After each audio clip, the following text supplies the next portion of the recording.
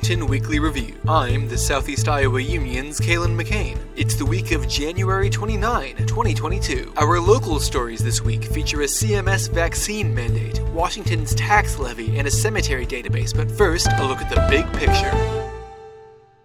This week saw big shifts in the future of Iowa House District 92.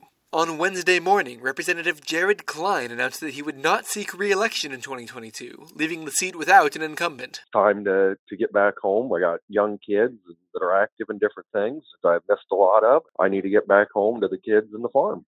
So it's truly been an honor and a privilege to represent the good people of Southeast Iowa, and really enjoyed doing it and proud of the accomplishments and looking forward to getting back home. Washington Mayor Jaron Rosene announced his plans to run for the now undefended seat on Thursday afternoon. I've been interested for a while, and it's part of my makeup to also wait. Representative Klein has served since 2011 for 12 years. I never intended to run against Representative Klein. With his announcement of retirement, it is a segue to announcing my running for the new district. Rosene said he would run as a Republican, focusing on a message of fiscal responsibility and shared solutions. Fiscal responsibility is a priority personally, professionally, and politically. Another priority is to continue how I do work here in the city of Washington, to be objective, to be calm, and to be solution-oriented. I'm sure I will face a learning curve at the State House and challenges, but what I bring to the table for solving problems will continue to be an asset. That's the big picture. We'll be back with the local news right after this.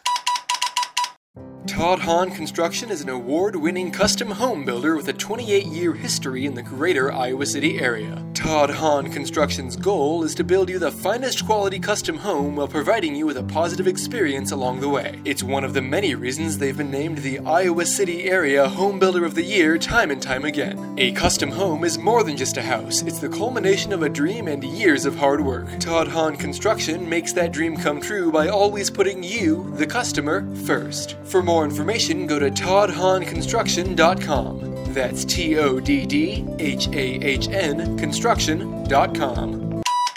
Washington County Public Health staff are bracing for a vaccine mandate expected in coming months. Public Health Director Emily Tokheim said the mandate was distinct from a similar rule through OSHA, which was recently struck down by the Supreme Court. The CMS-specific mandate that we're talking about is not the same as the OSHA vaccinate or test.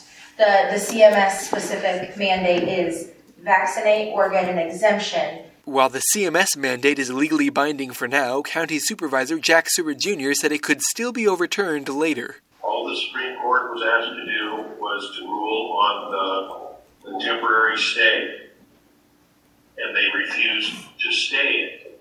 So that means that the court case itself continues. But in the meantime, we have to abide by what CMS says. Public Health Nursing Director Carrie Fisher said staff could get exemptions from the policy, but that it would be more difficult than simply getting a doctor's note. Exemption requires paperwork. It could be either a religious or a medical exemption. I'm going to develop kind of an instruction sheet for people that want to pursue the medical exemption part, because what CMS is instructing their surveyors is that they need to see on those exemptions the clinically accepted contraindications for that vaccine, and it must address all the vaccines available. The city of Washington is considering raising property taxes for the first time in recent memory after a budget workshop Tuesday night. Mayor Jaron Rosene said the move may be necessary to prepare for anticipated economic turmoil in the coming year. I like how we've been dedicated to doing what we need to do with what we've got, but everything is costing more. We have no contingencies that we've seen before. We have delays in lots of requests and equipment and maintenance, and the biggest thing would be personnel. It kind of ties our hands there. Councilmember Steve Galt said he would support a small increase for the next 2 fiscal years, rather than a bigger increase down the line. I think that we have been flat for so many years that people just think that's the way it's going to be forever.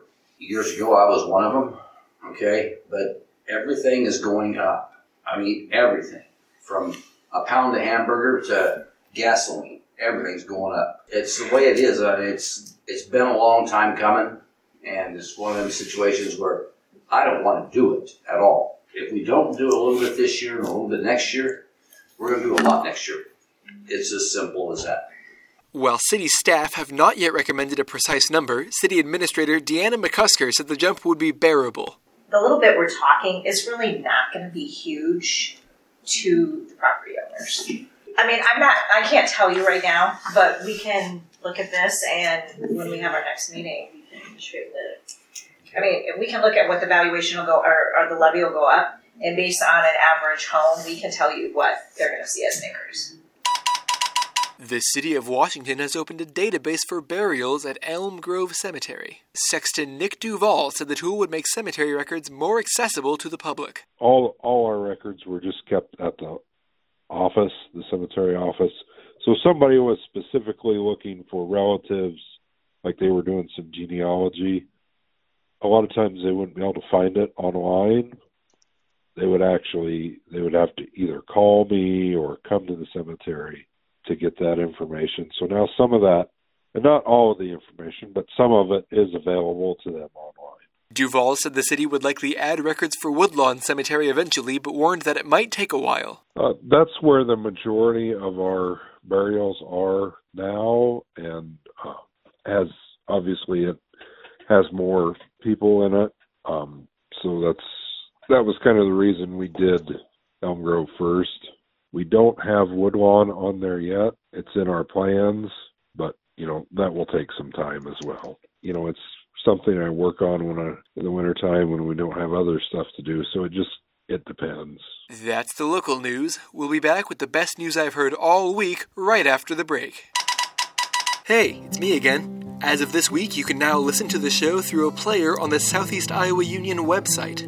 Just scroll down until you see the portal on the right-hand side of the page. That means our listeners don't need to download an app to hear the show anymore. If you know someone that's interested but doesn't have a smartphone or the necessary apps, let them know how to find the show now. We really appreciate your help spreading the word. And now, the best news I've heard all week. The Iowa Lottery reports that Ainsworth resident William Dalzile has won a $100,000 prize from a Powerball ticket. Drove home that night. I didn't even check numbers. I kind of scanned them over and everything. Didn't check the numbers or anything. Went to work next day on Sunday. Got off work. Went across the street where they were and scanned the ticket to see if it was a winner, and it came up, congratulations. And I go, in my mind, I said, oh, well, I won the $4 or $7 like I normally do. And then all of a sudden, a whole bunch of zeros came up, and I'm sitting there going, oh, my God. And then the screen went blank, so I scanned it again, and I said, yeah, that's $100,000. Dalzile said the money brought a sense of relief. I'm sitting here trying to figure out, okay, what am I going to do? And then I kind of realized at 57 years old, I'm going to be pretty much debt-free. So that was the real joy of everything. Thanks for tuning in. This podcast is copyrighted property of the Southeast Iowa Union, which is owned by Gazette Communications. If you want us to read an ad or a message for you during the break, give our office a call at 319-653-2191. You can support the show free of charge by recommending it to people you know. It helps get the word out there, especially now that you can access the show through the website without an app. That's it for this week. This has been the Washington Weekly Review, and I have been Kalen McCain. Have a great week.